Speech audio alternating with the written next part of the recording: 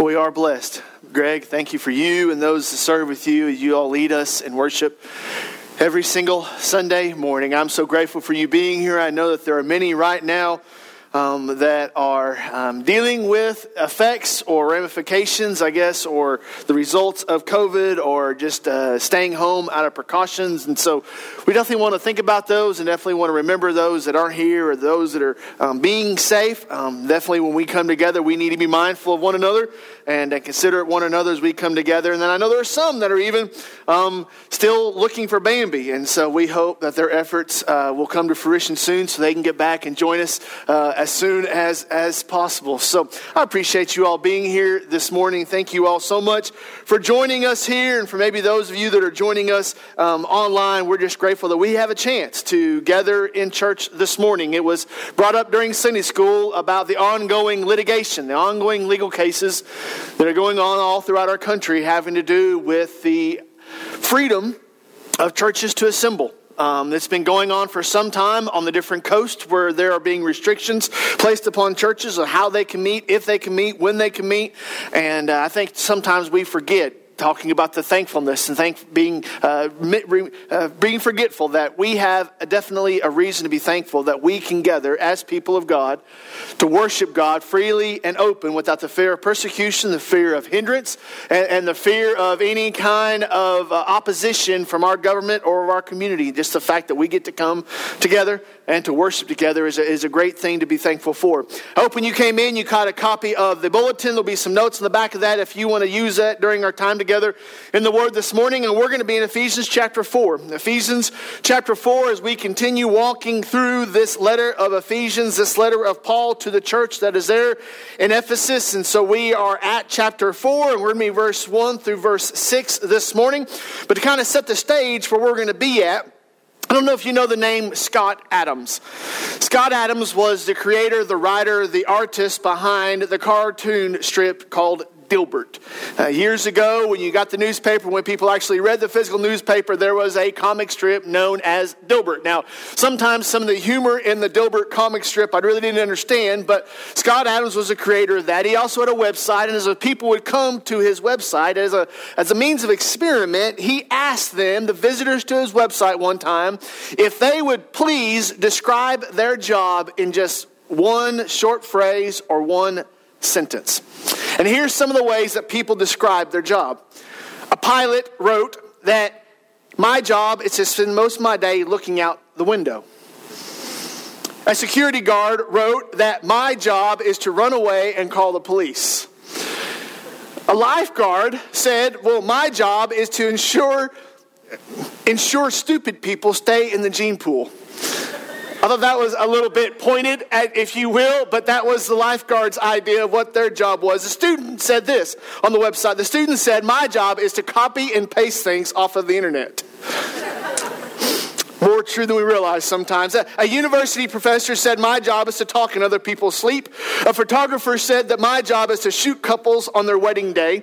A real estate agent said, my job is to house people in. And then for the sake of Toby this morning, the statistician said, my job is to lie with statistics. I remember seeing one time on a sign that you can make 37.8% of anything, say anything you wanted to say. And so this idea that these people would come on and say, this is how we describe our job. But this morning, as we're looking at the text this morning in these next few moments, my question for us this morning is, how do we describe what it is or what it means to be a Christian? More importantly than that, because I think sometimes Christian, the term Christian can kind of be ambiguous and defined a lot of different ways. So I'm just going to define it as a believer. If we were to have to make a one-sentence description, or if we were going to have to describe what it means to be a believer, how would you and I describe what a believer is this morning? How would we describe, if somebody says, are you a believer? Yes, I'm a believer. What does it mean to be a believer? And we are to sit down and try to say what it is that we believe. I'm talking to a young lady this last week, and she said that she was a Christian. She was a follower of Jesus Christ. And so I asked her, I said, well, what does it mean to be a Christian? And she just kind of looked at me with this blank look on her face. And I was like, well, I'm asking the question because everybody has a different definition. Everybody may have a different understanding. And sometimes we assume when we come in that you all think the same as me about what it means to be a believer. And you all assume that I think the same as you. So what Paul is going to do here, Paul has been writing this letter that we've been reading. He wrote this letter to Ephesus. And the first 3 chapters, if you know very much about Bible commentary, the first 3 chapters are set up in doctrine. Paul is writing about the doctrine of the church and saying, this is what you are supposed to do. And then you get here, as you turn a corner, if you turn a hinge, if you will, in chapter 4, and he moves from doctrine to application. So he's talking in the first 3 chapters about what you are supposed to do. And then in these next 3 chapters, he's going to talk about, and this is how you do it. So he's going to take the doctrine and then turn it to application. And so this morning, as he begins here in chapter 4, he's going to move from saying, okay, this is what I taught you you're supposed to be. Now I'm going to teach you, this is how you do it. In other words, you see there at the top of your notes, the job description, and this is what we're going to drive to this morning, the job description of a believer is not defined by the believer, but by the Creator. So he's going to say this idea that you all are gathered here in Ephesus, you're all gathered here at First Baptist Church Williston, you're all gathered here in 2020, and you say this is what it means to be a believer. Sometimes we need to be reminded that we do not define what it means to be a believer. God does. And God has given us a definition of what it looks like. He's given us a description of what it looks like. The question is, do our lives reflect the definition of God? So everybody has a different way of describing what they do. Everybody has a different way of describing how they do it. Everybody has a different way of describing the life they live. What do you think of when you describe a Christian?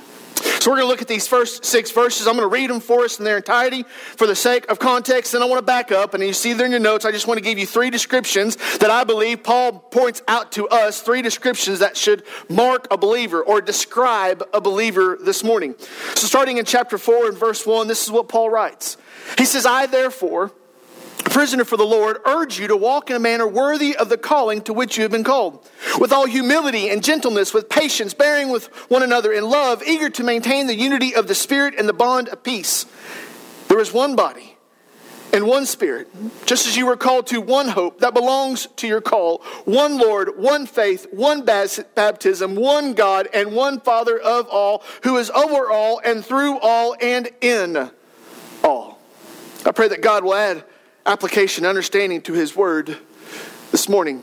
Right here in this text, I want to point you just quickly to 3 different descriptions that I believe should mark the believer. Paul first talks about our worthiness. He talks about your worthiness. You want to ask the question, well, what does it mean to be a believer? What does it mean to be a follower of Jesus Christ? What does it mean to be a disciple? What does it mean to be a Christian? Paul is going to say, if you're going to ask yourself, what does it mean? You first need to understand that the first step that Paul outlines has to do with your worthiness. So he says right there in verse 1, to walk in a manner worthy of your calling. It wasn't one of those things that Paul expected us to be a certain standard. It wasn't one of those things that Paul said, well, it's all about works. It wasn't about your actions. It wasn't about how you look when you come in on a Sunday morning. It wasn't about your dress. It wasn't about your speech. It was a matter of knowing that you have been called by an almighty God, and you need to walk like you've been called by an almighty God. You need to look like you've been called by an almighty God. And he talks about this worthiness. And he says when you think about being a believer, it should ask the question, what does my life look like? And is my life reflected of God? So he talks about some characteristics. He talks about what it means to walk worthy. Now we could spend an entire service on each one of these different characteristics, but I'm just going to walk through them quickly and then kind of point you to what this looks like. He talks first about humility. Verse 2, he says, with all humility. Everybody understands that humility is not thinking less of yourself, but thinking of yourself less often. It's this idea that everybody knows, you need to be humble. And I think the majority of us in the room would probably say, well, yeah, Spence, I'm humble. I'm humble. Everybody's humble until they're not. And everybody's humble till they get to brag. Everybody thinks that they are humble, but the reality is when Paul is writing here, he's saying that you believers, you should make sure that humility is something that people know you for. But we are living in a day and age that humility is something that we project, but it's not something that we possess. I give you another idea there in your notes. Humility does not take credit for the grace of God. Too many times we look around and start to thinking about the things that I've earned, the things that I've owned, the things that I've gotten, the things that I deserve, the things that belong to me, and we forget that humility does not take credit for the grace of God. When you look around and you realize that the only thing that you have is what God has given you. The only thing that you have is what God has blessed you with. The only thing that you have is what God has, by His grace and mercy, bestowed upon you. So he talks about your worthiness. It starts about your humility. Then he talks about your gentleness. This idea of being gentle means that you don't respond in the flesh. It's not a matter of saying, well, I gave them the past. They deserve that, but I didn't give them to them. So see how nice of a guy I was being? No, you still are harboring ill will. You're still harboring some kind of anger. You still have some type of hatred in your heart. He's saying when you have this gentle spirit, you're not going to respond in the flesh. And then he talks about the patience there in verse 2. Patience here in this sense is shown, not spoken. It's not one of those things you look at them and say, well, I'm just really patient with them. It's something that you do. It's something that you act. We're in that stage right now, Jaylene and I, with these small children. And your patience is tested. Austin and I were talking before the service. Patience. And you think you have patience, and then you're just like, I don't know if I can have any more patience left. And then you start to think, I don't think I have anything more in the tank. And you're constantly being given an opportunity to practice patience. I don't participate in the Black Friday events, the bazaars, if you will.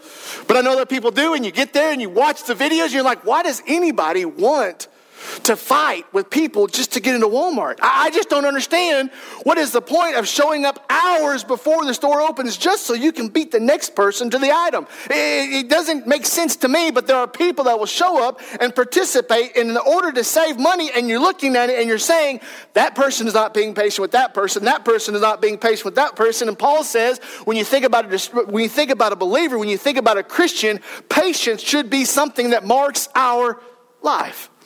Not only that, but he also talks about love at the last part of verse 2. And being eager to love. Bearing with one another in love is how he puts it there in verse 2. And sometimes we need to remind ourselves that love doesn't require reciprocation. Just because I love you doesn't mean you have to love me. And yet our entire world today is filled with this idea that my love for you is dependent upon your love for me. And if you stop treating me the way that I want to be treated, or if you stop talking to me the way that I think you should be talking to me, if you stop doing the things that I want you to do, then my love for you is gone. There's a need today for us to tell these young people as they're moving up and they're looking towards marriage, there's a need for us to tell them that love is more than an emotion. Love is a decision. Love is a choice. That love is something that we choose to do, we choose to keep doing, and we choose to stay doing. Not because it's always easy, not because it's always convenient, but because love is not dependent upon he or her and what they do for us. Our love is dependent upon Christ's love for us that we are showing to other people. And so he talks about this worthiness. He's talking about this idea that when we look at our lives, do we look at a life that says, I'm worthy of being called a believer? Now, the beautiful thing about that is that none of us are worthy apart from Christ. And that it's not a merit of our own. It's not something that we have earned. It's not something that we deserve. And so that's what he tells us there at the last part of verse 3. He's saying, eager to maintain the unity of the Spirit. He wants to remind the church that we are not the source of unity. So it's not that you or myself are keeping this whole thing together. Notice right there in the text, he says we are to maintain the unity of the Spirit. In other words, what Paul is saying, that what holds the church together, that worthiness that bonds the church together, that element that brings us all together and to walk in a way worthy of the calling of Jesus Christ on our lives, it is not because of something that we have done, it's something that Christ has done for us. So many times we think that it's all about us.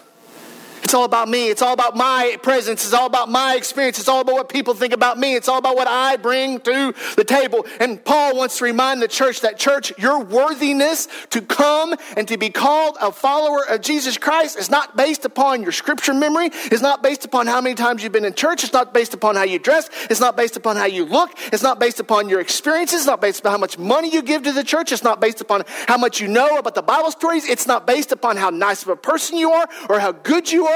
It's not based upon anything on you. Your worthiness to be called a believer in Jesus Christ is solely through what the Spirit is doing in you.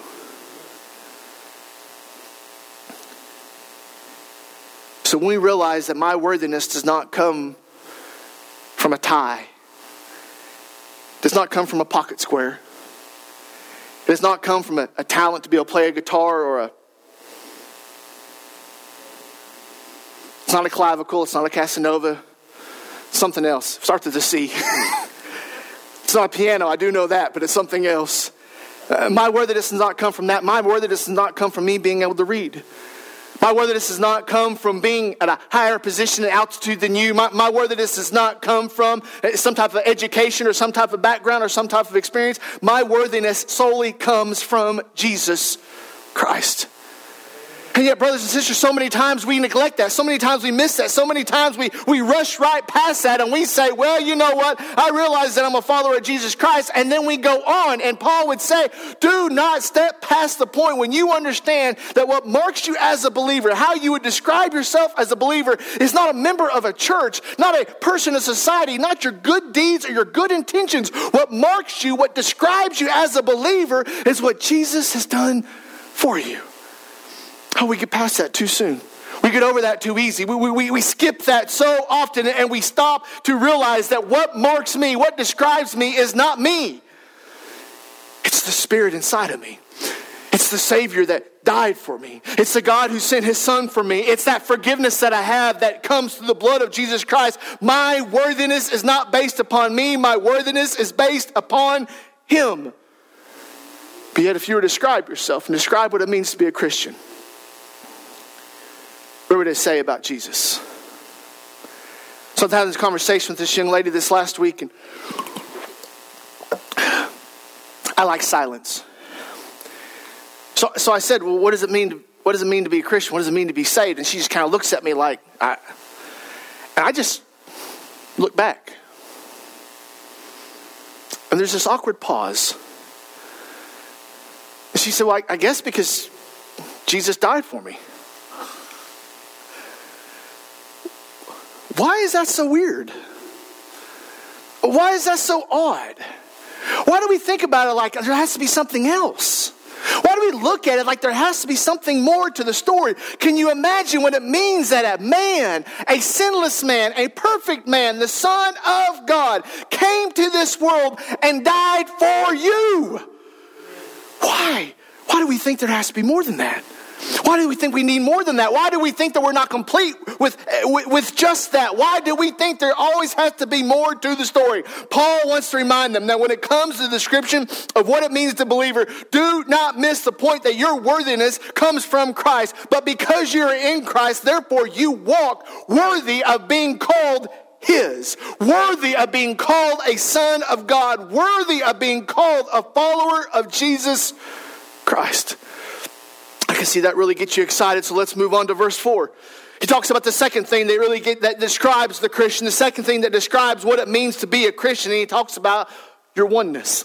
Your oneness. You see there in verse 4, he says there is one body, one spirit, just as you are called the one hope that belongs to your call. He's talking about this idea of being one. So if somebody was going to describe what it means to be a believer, they're going to describe what it means to be part of a church. They're going to describe the church today.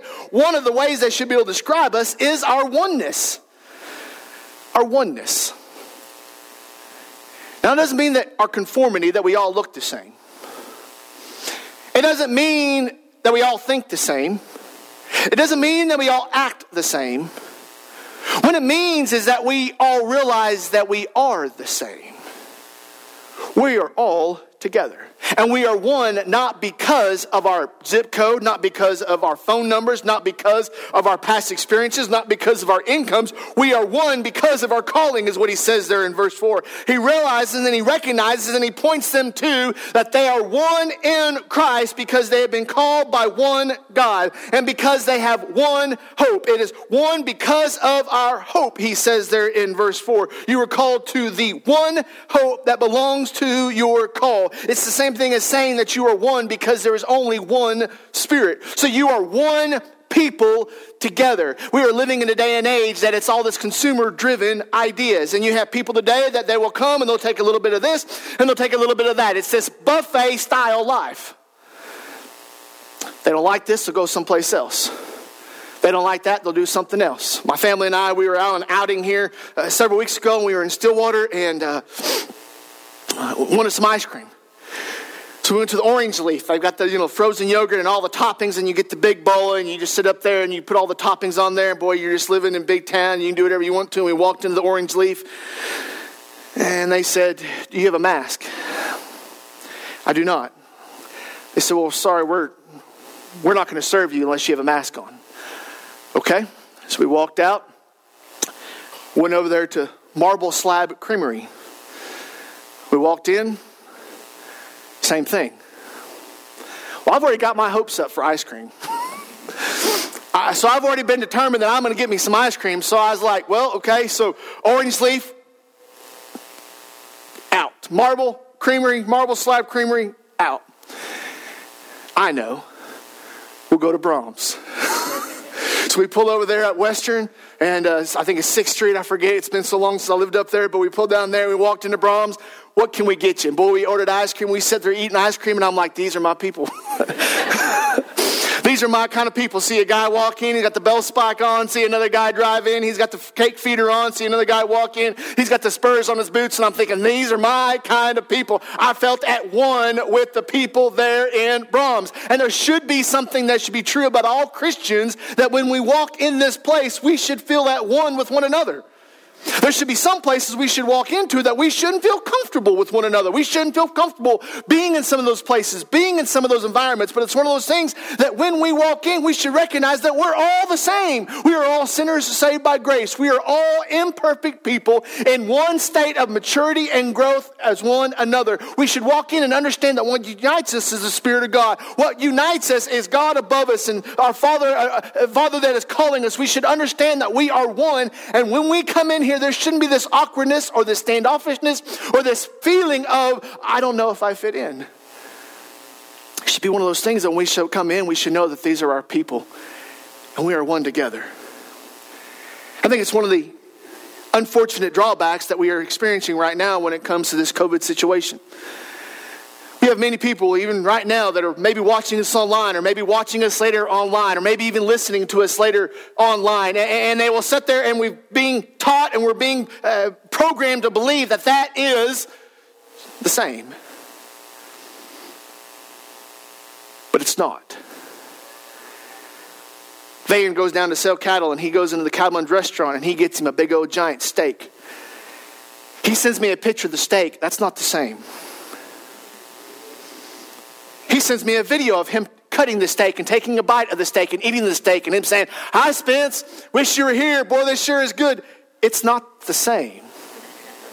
Now, I realize that for some of you that are watching us online or listening to us online, I realize that your situation, your condition, I'm not trying to take light of that, but I do believe that as a church, we should never accept or never promote that being online is the same as being in person. There's some things you're not going to get online, and that has its place, and that has its point, and that has its ministry, but at the same time, we should be the kind of people that understand that when we get together, there is a oneness, there is a fellowship, there is a love, there is an encouragement, there is just something good for our soul when we get together as one people. Amen.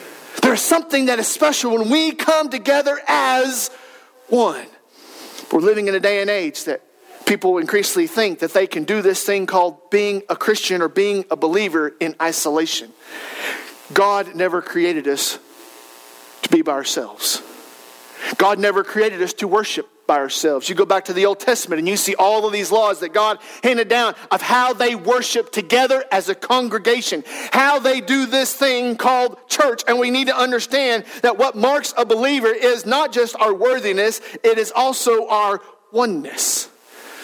So when people come in, they should be able to see that there is something different about this place. This isn't a Lions Club. This isn't a Kiwanis Club. This isn't a Moose Lodge. This isn't a Chamber of Commerce meeting. This isn't a charity event. This isn't something that takes place that you can move in a different area with a different zip code and a different name. This should be something special because people walk in and they recognize and they say, how did all these people get along? Because of what God has done in us. Because of my humility, because of my patience, because of my love, because of my unity in my heart. And then he gets to this last one. Notice this last one there in verse 5. He talks about your allness.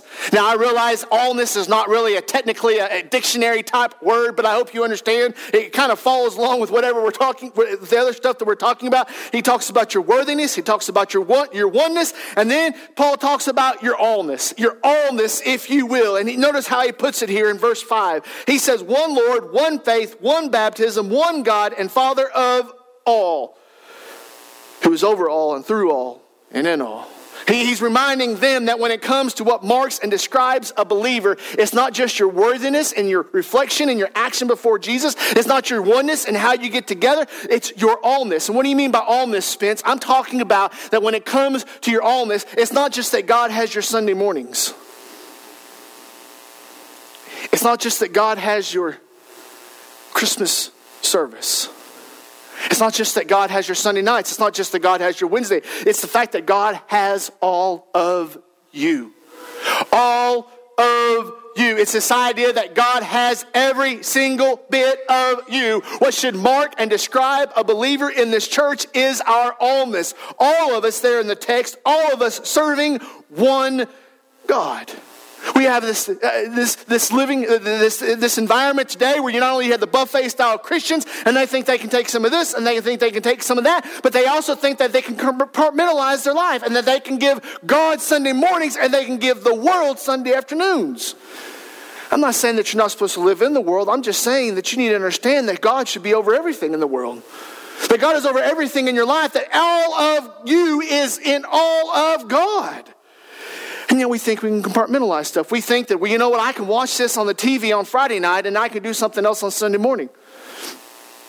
We got teenagers today in this world today that they think they can talk one way at school and they can talk a different way on Wednesday night. They can act one way in school and they can act one way on Wednesday night. And you want to know where they learned it from? Us adults.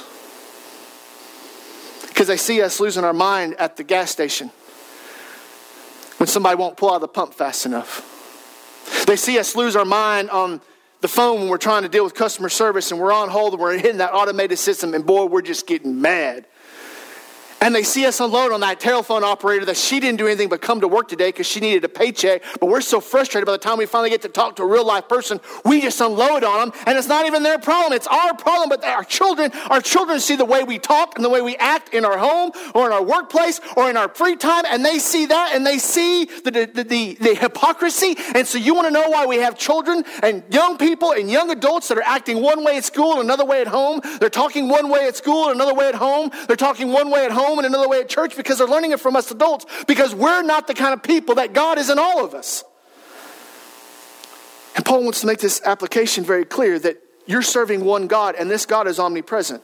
This God is everywhere at all times. You are serving this God on Sunday and Monday and Tuesday and Wednesday and Thursday and Friday and Saturday. You are serving this God at all times because we are all serving this one God. We are all under the authority of this one Father. He talks about there in verse 6, one God and Father of all. He's reminding us that every single one of us are under authority. You are not under authority to the government. You are not under authority to a person. You're not even under authority necessarily to a pastor. You're under the authority of God, our Father.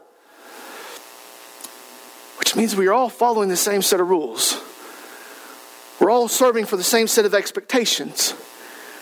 And we understand my allness is not just what I do today. It's my allness is what I do with my life. It's not a matter of compartmentalizing anything. Well, this will be okay here and this won't be okay over there. Hear some people talk about going on vacation. Well, I'm on vacation, so it's allowed. Just this last Thursday, you're sitting around the Thanksgiving table, and I bet you some of you heard, I probably shouldn't eat this, but this is Thanksgiving, so it's okay. And the danger is we do that with our Christian life. We do that with our spiritual life. Well, I know I shouldn't do that, but I'll just do it this once. I know I shouldn't act like that, but I'll just do it this one time. We just think that we can just kind of pick and pull when we're going to indulge in the things that we know we shouldn't have any participation with. And Paul comes in, do you not understand that if God is your God and if Jesus is your Savior, that means that they're God and Savior all the time. And that means that you're a believer all the time.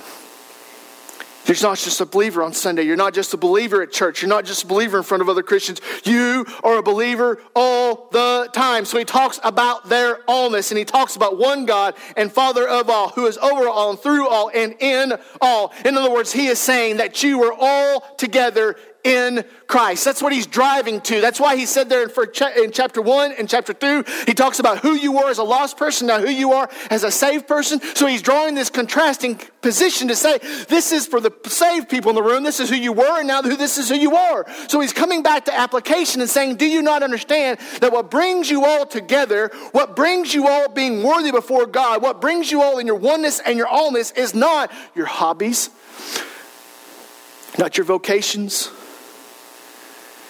not your likes or your dislikes, but it's Christ.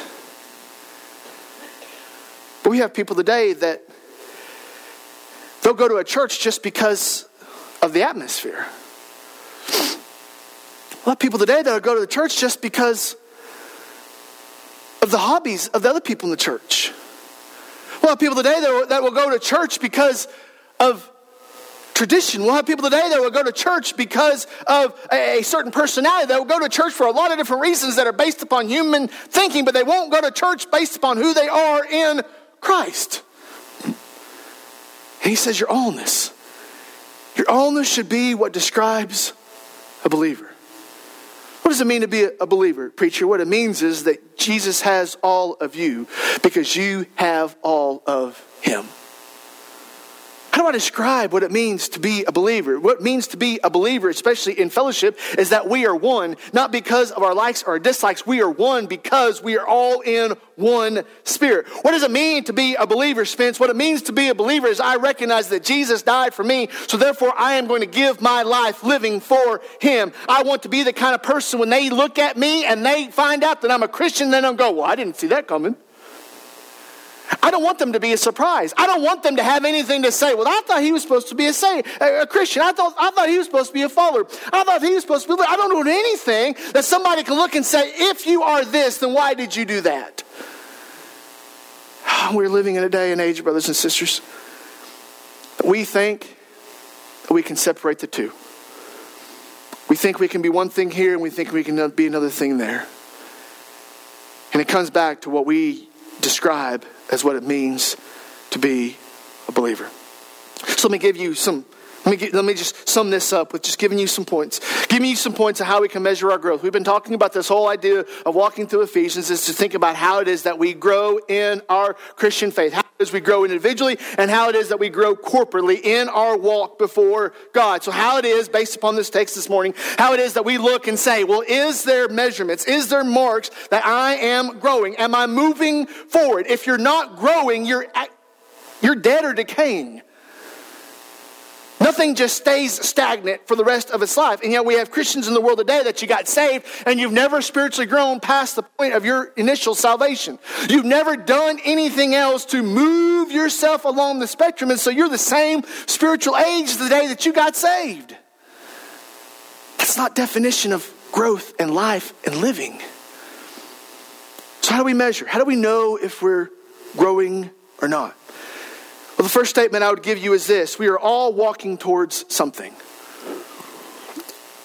We are all walking towards something. Paul begins there in this chapter by saying, I urge you to walk in a manner worthy of your calling. He understands that everybody is walking somewhere.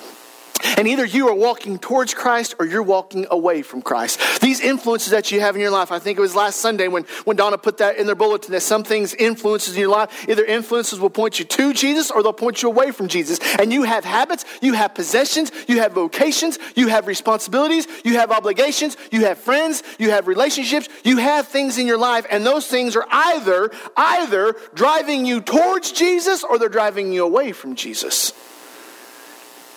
And the same way it comes with your spiritual walk. Either you're walking towards Christ or you're walking away from Christ.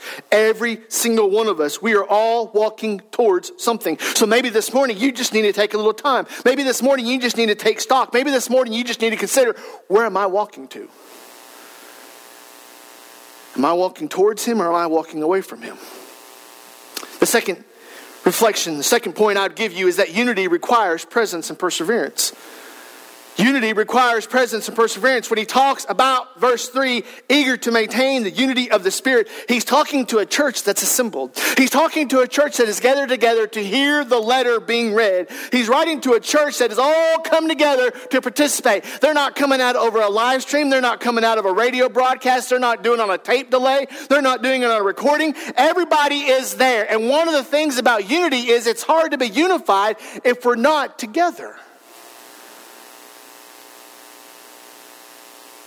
It's hard for us to have that unified spirit if we're not present. It's hard for us to maintain that unity if all we are is divided. And oh, Satan, oh, it's not an accident. You might think it's an accident. You might think it's coincidence. You might think it's just an anomaly. But I'm going to tell you, it's not an accident that Satan always has something for you to do that keeps you away from church. That keeps you out of church. That keeps those things from coming. There's always something that is coming. I didn't read the entire article, but I saw a little bit of a snippet of an article that there in Japan in the last 6 months, the rate of suicide over the loneliness and the isolation due to the COVID has killed more individuals in Japan than COVID itself. And they're saying what a travesty it is that you have people that are so isolated, that are so withdrawn from community, and their loneliness and their despair and their depression gets to the point that they choose to take their own life, and that you have more people dying from suicide that is attributed to the loneliness and the isolation of COVID than you actually have people dying from COVID. And they're saying, where are we going to be at on this? Nobody wants somebody to die from suicide. Nobody wants somebody to die from COVID. But at some point, brothers and sisters, we need to understand that isolation isn't healthy for anyone.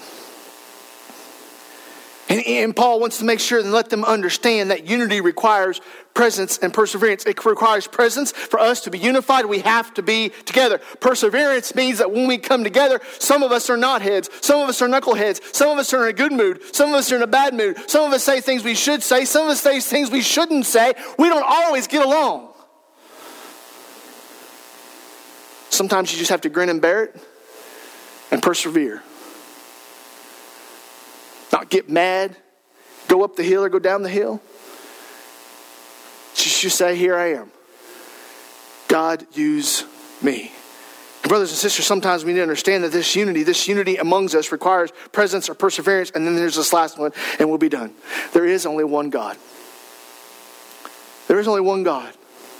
Which, what I mean by that is that when he talks about here this oneness, one Lord, one faith, one baptism, one God, one Father, he's talking about all these things as being only one God. And yet we are living in a day and age that we think we can divide worship. We think that we can spread worship around. I think that I can worship Abu Garcia on a Saturday, and I think I can worship Jesus Christ on a Sunday. I think that I can go worship Matthews on a Monday, and I think I can worship God on a Tuesday. I think that I can worship Ford on a Wednesday, and I think that I can worship God on a Thursday. I think that I can worship a TV show on this day, and I can worship God on another day. And Paul is wanting us to remember there is only one God. The question is which God are we living for? Which God are we living in submission to? Which God has our lives? I wonder this morning, if you were to describe what it means to be a believer today, I wonder if you were to describe what it looks like to be a believer, how would you describe what it means to be a believer of Jesus Christ this morning? Would you bow your heads with me?